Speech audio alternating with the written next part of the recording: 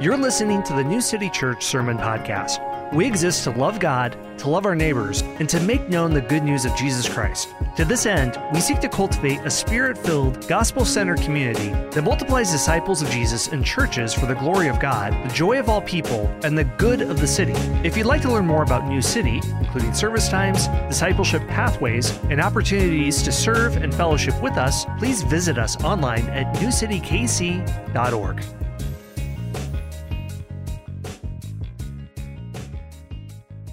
All right. Good morning, New City. Thanks, Jimmy. How you guys doing? Wow, that was weak, guys. How are you guys doing? Okay, thank you.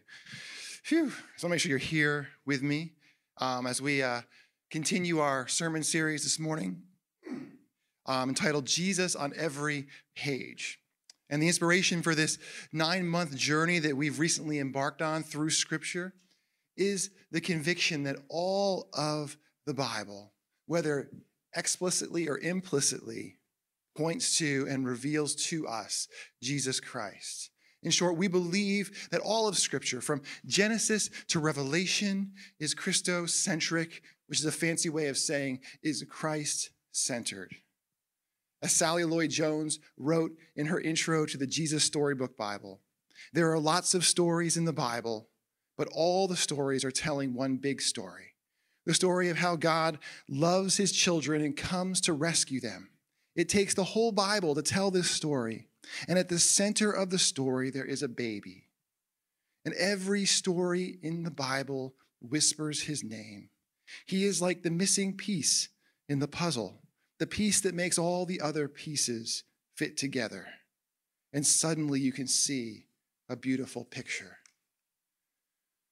We believe that the narrative flow of Scripture is either moving towards, surging towards the person and work of Jesus Christ, or it's bursting forth from Calvary and the empty tomb, as we see in the book of Acts and beyond, as the gospel of Jesus Christ, the crucified and risen King, begins to wash across the ancient Roman world, as the apostolic church, in the power of the Holy Spirit, carries out their commission to make disciples of every tribe and nation. The Bible was written to us and for us, but it's about him. And that's what this series is all about. Yet even as the canon of Scripture closes and we're given a glimpse in those final chapters of Revelation, a glimpse of the end, the story is still not complete. For we too are swept up in this unfolding epic of Jesus Christ and his kingdom coming upon the earth. We're not left to be passive bystanders or cosmic afterthoughts, but we are to lay hold of this story and to share it with others. We're called by God, the great storyteller of creation and redemption, to image him by telling and retelling his story, by being his storytellers. And to this end, our hope is that in retelling the biblical story, as we're doing here from beginning to end, that maybe we may see some things that we've never seen before, that maybe we'll remember some beautiful truths that we've forgotten amidst the cares and distractions of life. Maybe we can unlearn some bad habits that we've formed along the way. And most of all, our hope, our prayer is that we will encounter Jesus anew and in a powerful way in the pages of Scripture over the weeks and months ahead. Amen? Let's pray as we get started. Dear Heavenly Father, we just come to you and we come to your word, Lord. And we come from different places. We've had different experiences this week, this year in our life, God. We come to your word and we are thirsty and we are hungry. And God, we just ask that you would meet us in your word again this morning, that you would speak to us afresh this morning through the pages of Scripture, God, that you would give our hearts a glimpse of Jesus in a new and in a powerful way. Lord, we just ask, we know that your Spirit is here. You're present with us, God. We pray that you would work in our hearts, work in our minds, and open us to what you have for us this morning. in your scripture, in this gift of your word given to us to reveal your Son, Jesus Christ. In Jesus' name we pray. All right, so that was by way of introduction, but in the last couple of weeks, we've looked at a few different, the beginning chapters of the Bible already. 2 weeks ago, we looked at the song of creation from Genesis chapters 1 and 2, how God made the world and everything in it, and he declared it good and very good, and how he placed his image bearers, man and woman, in the garden and called them to work it and keep it. And then last week with Matt, we looked at the 2 trees from Genesis chapter 3 and how Adam and Eve turned their backs on God and on their good calling on his good calling upon their lives to make their own way.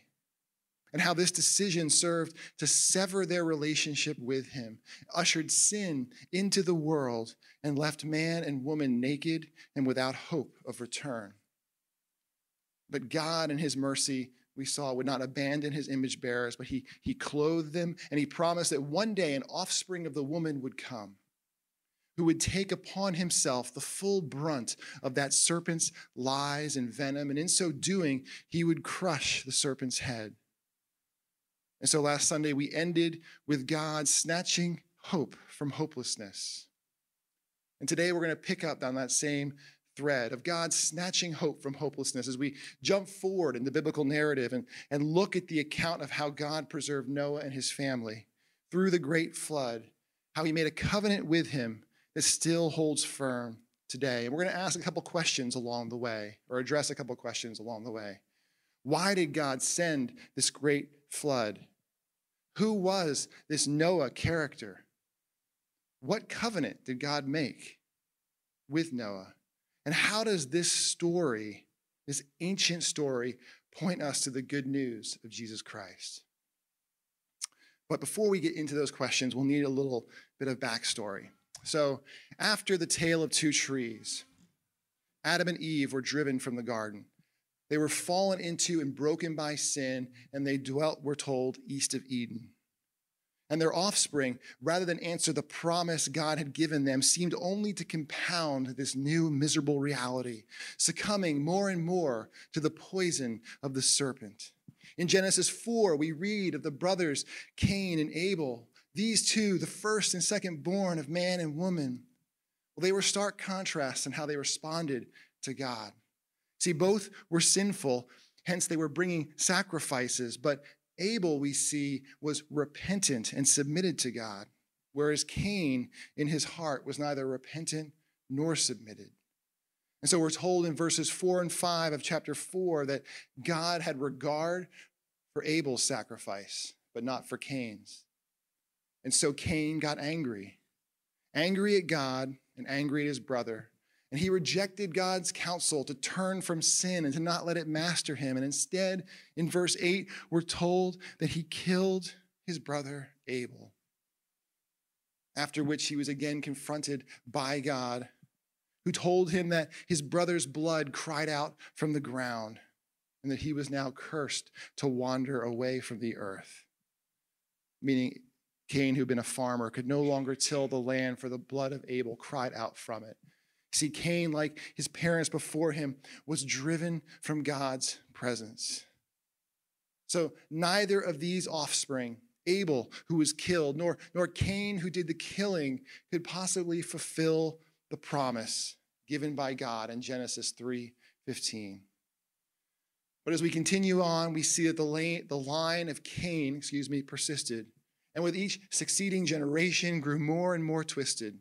His it's 3 greats, grandson Lamech, we're told, took multiple wives and not only killed a man, but bragged about it, taking pride in his acts of lust, his acts of violence, and his cruelty. However, as the 4th chapter of Genesis closes, we are told of the birth of another son of Adam and Eve named Seth, and he himself had a son named Enosh. And so the hope of God's promise was not swallowed by sin and murder, but continued to live on in the line of Seth from one generation to another.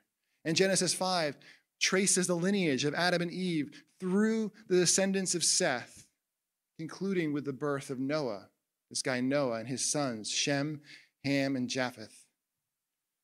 And this brings us now to our passage this morning, Genesis chapters 6 through 9.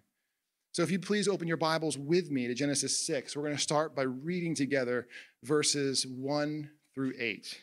There's Genesis 6, beginning in verse 1. When man began to multiply on the face of the earth, and daughters were born to them, the sons of God saw that the daughters of man were attractive, and they took as their wives any they chose. Then the Lord said, My spirit will not abide with man forever, for he is flesh, and his days shall be 120 years. The Nephilim were on the earth in those days, and also afterward, when the sons of God came into the daughters of man, and they bore children to them. These were the mighty men who were of old, men of renown.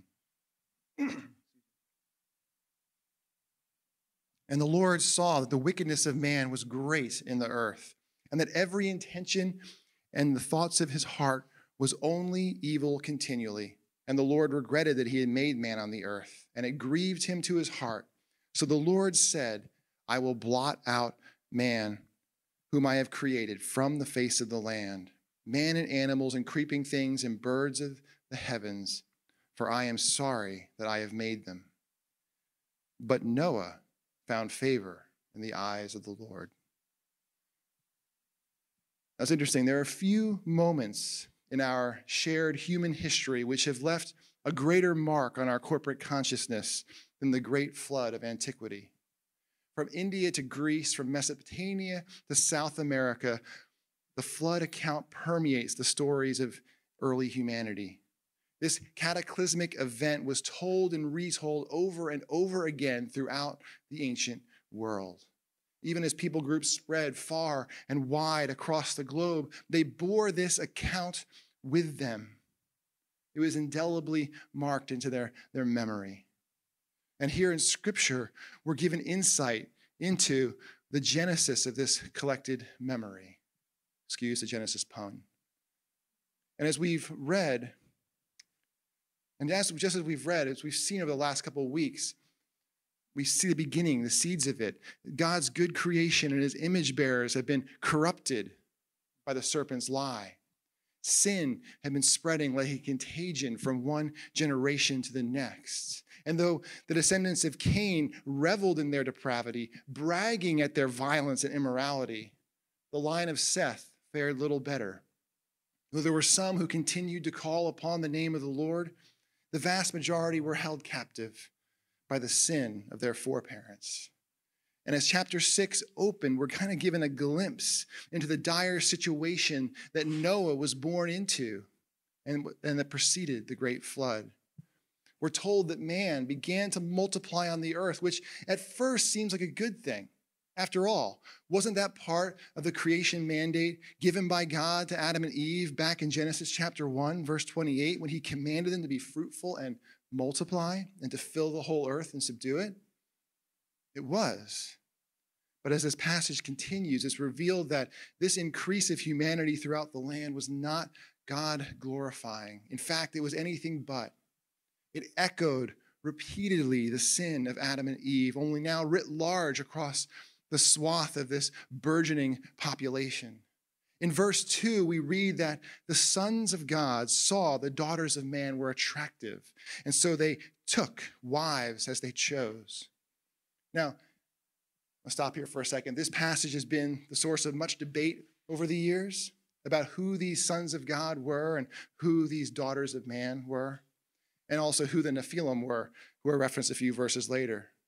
Some think the sons of God were fallen angels, demonic beings who took for themselves human wives and thus intermingled with man.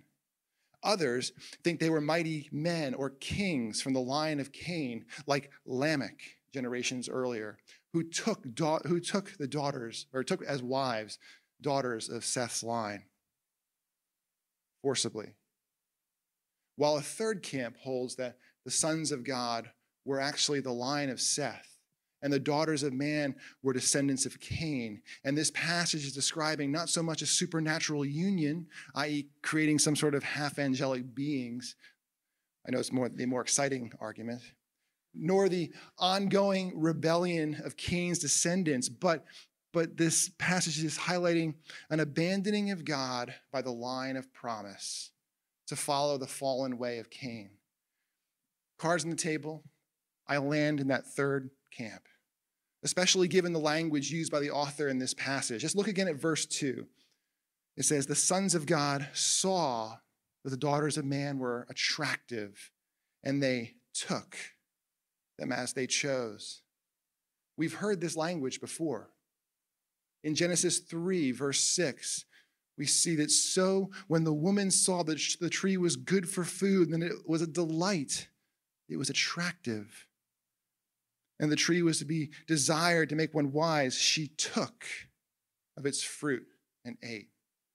Saw, attractive, took.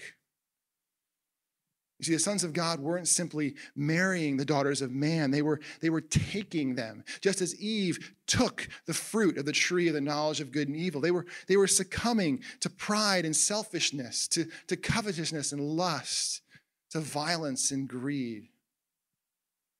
So now we've come to the point in the story where Adam and Eve, Cain and Lamech, and now the descendants of Seth have all continually repeated the same rebellion. Knowing what God required of them, they turned from him, and they've sought their own way, sought to satiate their own desires and designs apart from God and from his good provision. You guys with me so far? Instead of faithful image bearers filling the earth, sin and pride multiplied across the land. To the point where in Genesis 6, verses 5 and 6, we're told the Lord saw that the wickedness of man was great in the earth, that every intention of the thoughts of his heart was only evil continually. And here's the kicker. The Lord regretted that he had made man on the earth, and it grieved him to his heart. So we've come now to the point where God, who had created man and woman on the sixth day of creation, in Genesis chapter 1, who had blessed them and said they were very good, he was now so grieved by them that he regretted making them. Now, please understand, this is heavily anthropomorphized language here. It's a fancy word. The biblical author is not trying to say that God was caught off guard by this development or somehow wish he could go back and do things differently, but we're being given a picture of just how bad things got before God finally said, I will blot out man whom I've created from the face of the land. Man and animals, creeping things, birds of the heavens, for I'm sorry that I've made them. What had begun with the sin of Adam and Eve was magnified by Cain and his children, had now overrun the whole earth. God's good creation was awash in sin and rebellion. But once again, God snatches hope from hopelessness. For in the midst of all this darkness, we're told in verse 8 that Noah found favor in the eyes of the Lord. Noah was a righteous man. We're told he was blameless in his generation. In him, the line of Seth, of the promised offspring, continued. And like Abel before him, he wasn't perfect or sinless, but he sought after and was submitted to the Lord when all others around him were going their own way. He held fast to the promise that God would one day redeem and restore creation by sending the one who would crush the serpent's head. And so in Genesis, in Genesis 6, verses 17 and 18, God made Noah a promise. He said, behold, I will bring a flood of waters upon the earth to destroy all flesh in which is the breath of life under heaven. Everything that is on the earth shall die. But I will establish my covenant with you, and you shall come into the ark, you, your sons, your wife, and your sons' wives with you. Now, this here is the first mention of covenant in Scripture. This word that will become so central to God's redemptive relationship with his people. And we're going to talk a little more about what this means in a few minutes. But first, we're told that Noah obeyed God. He spent what must have been years building an ark. a massive wooden structure built according to God's prescription that would see him, his family, and 2 of every animal through the floodwaters that God would bring upon the earth to cleanse it of humanity's evil. So in this scene, we're seeing that through Noah, that creation mandate of Genesis 1 now was being redeemed. God was using him to steward the earth, to have proper dominion over it, not in selfishness and pride, not in lust and covetousness, nor in violence and greed, but in humble submission to God, trusting in his good and righteous purposes. And finally, we're told in chapter 7, verses 11 through 12, that it was in the 600th year of Noah's life, in the 2nd month, on the 17th day of the month. A lot of details there. On that day, all the fountains of the great deep burst forth, and the windows of the heavens were opened, and rain fell upon the earth for 40 days and 40 nights. For 40 days and 40 nights, we've now arrived at the most familiar part of the story. The part we all know from Sunday school, from growing up. If you didn't grow up in church, you probably heard that refrain, it rained for 40 days and 40 nights. And God delivered Noah and his family with him on the ark through the perilous waters and brought them months and months later safely once again to dry land. And we know how after coming to rest atop Mount Ararat, Noah sent out bird after bird like ancient aerial reconnaissance drones in order to get a sense of whether it was safe to disembark. So rather than retreading the details of the great flood, we're going to jump forward to what follows.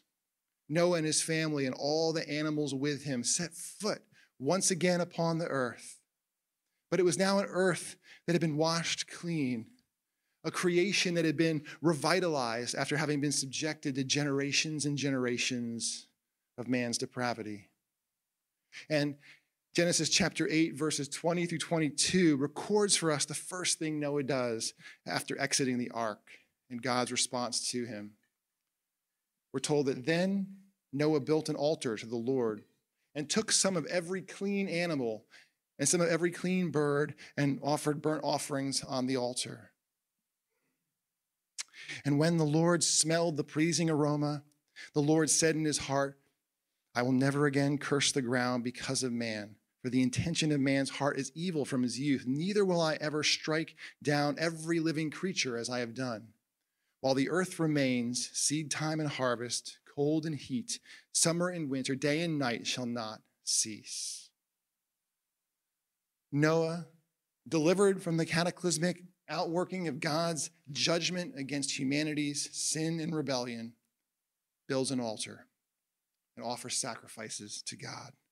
And like Abel, generations earlier, these sacrifices were pleasing to the Lord. He had regard for them because Noah's heart was submitted and repentant, full of gratefulness to God. And not only did God receive these offerings, but he made Noah a promise to never again curse the ground. Even though the flood had not washed away the inclination of man's heart, even Noah's heart towards sin and evil, God promised never to strike down every living creature as he had in the flood. And having issued this promise, God in turn blessed Noah and his family in chapter 9, verse 1, and he commissioned them anew to be fruitful and multiply and to fill the earth, thus marking a new beginning or a second chance. Where the great flood can be described as a decreative event, its waters mirroring the primordial waters of Genesis chapter 1, verse 2, Noah and his family leaving the ark to enter a world washed clean can likewise be categorized as a recreative event. Even though sin still marred creation, even though death still reigned, God was beginning again. And to commemorate or to ratify this new beginning, this second chance, a little later in chapter 9, God makes his first covenant with man in recorded history. Beginning in verse 8, we can read about this covenant. Verse 8, chapter 9, verse 8. Then God said to Noah and to his sons with him, behold, I will establish my covenant with you and your offspring after you, and with every living creature that is with you, the birds, the livestock, every beast of the earth with you, as many as have come out of the ark. It is for every beast of the earth. I establish my covenant with you that never again shall flesh be cut off by the waters of the flood, and never again shall there be a flood to destroy the earth. And God said, this is the sign of the covenant that I make between between me and you and every living creature that is with you for all generations. I have set my bow in the cloud, and it shall be a sign of the covenant between me and the earth.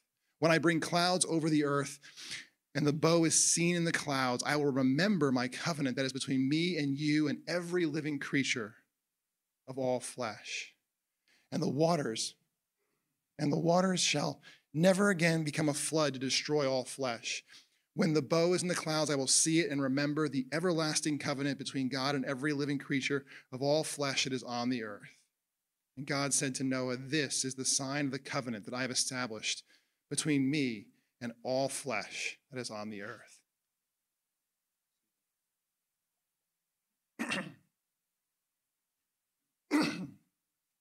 In the ancient Near East, actually, before that, 7 times in that passage, 7 times God speaks the word covenant. 7 times he repeats this word, emphasizing the importance of this moment and the centrality of this exchange for all that would follow. In the ancient Near East, covenants were a type of legal treaty or a formal agreement used to bind 2 parties together. One party usually being the sovereign or more powerful party, the other being the vassal or weaker party. It's not unusual for historians or archaeologists to find records of covenants made between imperial powers like Assyria and Babylon, and then smaller regional powers or kingdoms that sought protection either from them or from others around them who would do them harm. And without getting into too many details, a covenant would entail certain terms that must be met, obligations placed upon both parties in accordance with their respective roles, and then consequences if those terms weren't met. When a covenant was made, it was almost always accompanied with some kind of sacrifice, usually an animal being offered up, both to seal the covenant in the eyes of the divine, whoever that might be in a given culture, as well as depict the consequences of what will happen to any party who should choose to break a covenant. And as we'll see in the weeks and months to come, throughout the unfolding of God's redemption story, covenants are essential to how he relates to his people. Beginning in this passage, God enters into 5 covenants with his people. 5 times the Lord of heaven and earth binds himself to his image bearers. This covenant, the first covenant, is known primarily as the Noahic covenant, very original, and has been also called the covenant of common grace because through it, God made with Noah and his sons, because through it, God made this covenant with Noah and his sons and all creation that life would never be cut off again. It was repeated over and over again, would never be cut off by the waters of the flood. And if we take into account the promise he made earlier in chapter 8, verse 22, that says, while the earth remains, seed time and harvest, cold and heat, summer and winter, day and night shall not cease, then we can safely understand this covenant to say that God will never wipe away life on earth by such catastrophic means, at least not until time has run its full course. So this covenant that's being made here is good news. Noah and all those after him, which includes us, can take heart knowing that God has bound himself to his promise to never again judge the earth in such a fashion while time continues. And God's image bearers are called once again to be fruitful and multiply and fill the earth. The creation mandate of Genesis 1 is renewed here. And to mark this new beginning, God places his bow in the sky, a sign of the covenant, which bears witness both to heaven and earth, that God would henceforth preserve his creation and would deal with the sinful inclination of man's hearts another way. Because even though this was a new beginning, it wasn't yet new creation. But building on this new beginning and the promise of Genesis 3:15, the next 4 covenants that we'll encounter in the months ahead, the Abrahamic, the Mosaic, the Davidic, and the new covenants, will each successfully further pull back the curtain of God's redemptive plan, revealing just how this just and righteous Lord will make a way to fully restore his image bearers and his creation, and finally make all things new. So we're getting there, but we're not there yet. For today, let's close this part of God's story by addressing the last of those 4 questions we asked earlier. How does this story point us to Christ? Well, for starters, this story of man's widespread depravity, of God's judgment on sin, and then God's deliverance of his people, in it we can begin to see the contours of redemption, the pattern of what's to come. We're given a glimpse of how God would continue to work throughout redemption history. In this story, God both judges and delivers humanity. He judged them by sending the flood, and he delivered them by bringing Noah and those with him through the waters of judgment. He both executed justice to the uttermost and yet extended great grace to his people. The pervasiveness of sin in the world of Genesis 6 reflects the state of all humanity after the fall, even after the flood, even after God wiped away all those who were in total rebellion against him. Sin persisted and it spread. We see the reality of this even before we reach the end of Genesis 9, where we see Noah, the righteous man of God, falls prey to temptation. And then his son, Ham, doubles down on it. And so the fibrous root of Adam and Eve's original sin lived on from generation to generation. This judgment brought by God in the flood was not enough. Another judgment, a greater judgment was needed. A judgment that would finally do away with the power and hold of sin once and for all. The deliverer brought by God in the person and work of Noah was not enough. Another deliverer, a greater deliverer, was needed. A deliverer who would save us, not just from judgment, but would save us unto righteousness. The ark, which carried Noah and his family through the waters of judgment, was not enough. Another ark, a better ark, was needed. An ark of salvation that would bear us not just through the temporal waters, but eternal waters as well. And the sacrifice that Noah made was not enough.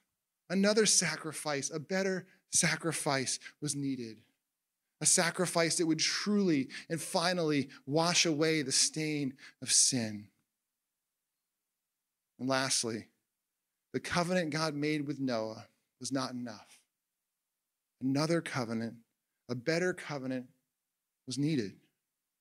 A covenant that would not only preserve creation, but would make it anew. That would not only preserve life, but would undo death. But in Jesus, the story of Noah finds its fulfillment. It reaches its theological end. The line of Seth, the offspring of Adam and Eve, culminates with the miraculous birth of Jesus Christ, the Son of God and Son of Man, who like Noah, was born into a sinful generation, a light shining in the darkness that the darkness could not overcome. In Jesus, God's judgment against sin was fully realized. Where the flood only ameliorated sin, as Christ laid down his perfectly righteous life on behalf of his sinful people, the power and hold of sin was broken once and for all. In Jesus, God's deliverance was made complete. In his death and resurrection, he not only took the judgment that was our due, but he conferred his perfect righteousness to us.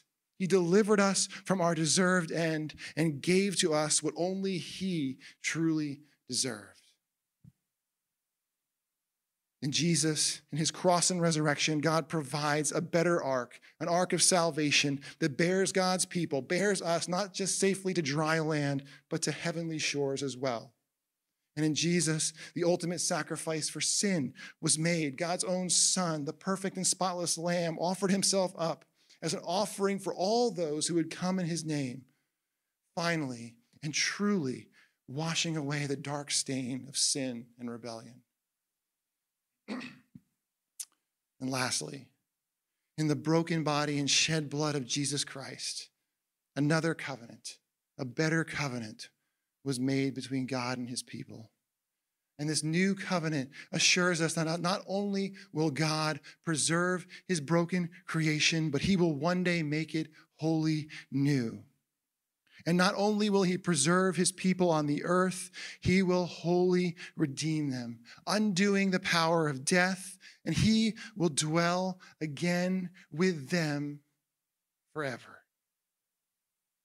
Turn in your Bibles with me to Revelation chapter 21, verse 1 and following. In this glimpse of the end, this glimpse of the fulfillment, the Apostle John writes, "Then I saw a new heaven and a new earth, for the first heaven and the first earth had passed away, and the sea was no more. And I saw the holy city, New Jerusalem, coming down out of heaven from God, prepared as a bride adorned for her husband. And I heard a loud voice from the throne saying, 'Behold, the dwelling place of God is with man. He will dwell with them, and they will be his people, and God himself will be with them as their God. He will wipe away every tear from their eyes, and death shall be no more. Neither shall there be mourning, nor crying, nor pain, for the former things have passed away.' And he who was seated on the throne said, 'Behold, I'm making all things new.'" In Jesus Christ, once and for all, God has snatched hope from hopelessness. The sin of Adam and Eve, the rebellion of Cain and Lamech have been swallowed up. And even though the world that we live in is still broken, we can truly take heart, for Christ has overcome the world. And we who are in him have overcome it in him. And this morning, as we come to the table, of this new and better covenant, this covenant that not only fulfills the Noahic covenant, but far surpasses it, this covenant in which God himself has taken on flesh, fulfilled our obligations, and has received on our behalf the consequences of our sin. In Christ, we know the justice of God and the grace of God are both poured out to the uttermost. And we, his people, are delivered not through the flood waters, but through the waters of sin and death. His broken body and shed blood, our ark, our refuge of salvation. So as we come to the table this morning, New City, as we come to the table this morning, let us rejoice that our great and good deliverer has come, a better deliverer than Noah. Let us take heart, knowing that we have this sure ark that will see us through the veil eternal. The flood can no longer touch us. Let us repent of our sins, lament our hurts, knowing that he has taken the judgment of God on our behalf and he has clothed us in righteousness. So we are free to come. We are free to throw ourselves at his mercy, knowing he is faithful and just to forgive us and to wash us clean. We may boldly come before the throne of God's grace, knowing that Christ's sacrifice will never fail. And let us hold on to hope, for his promise and his covenant are sure, and his love for us will never cease from here into eternity. Let's pray.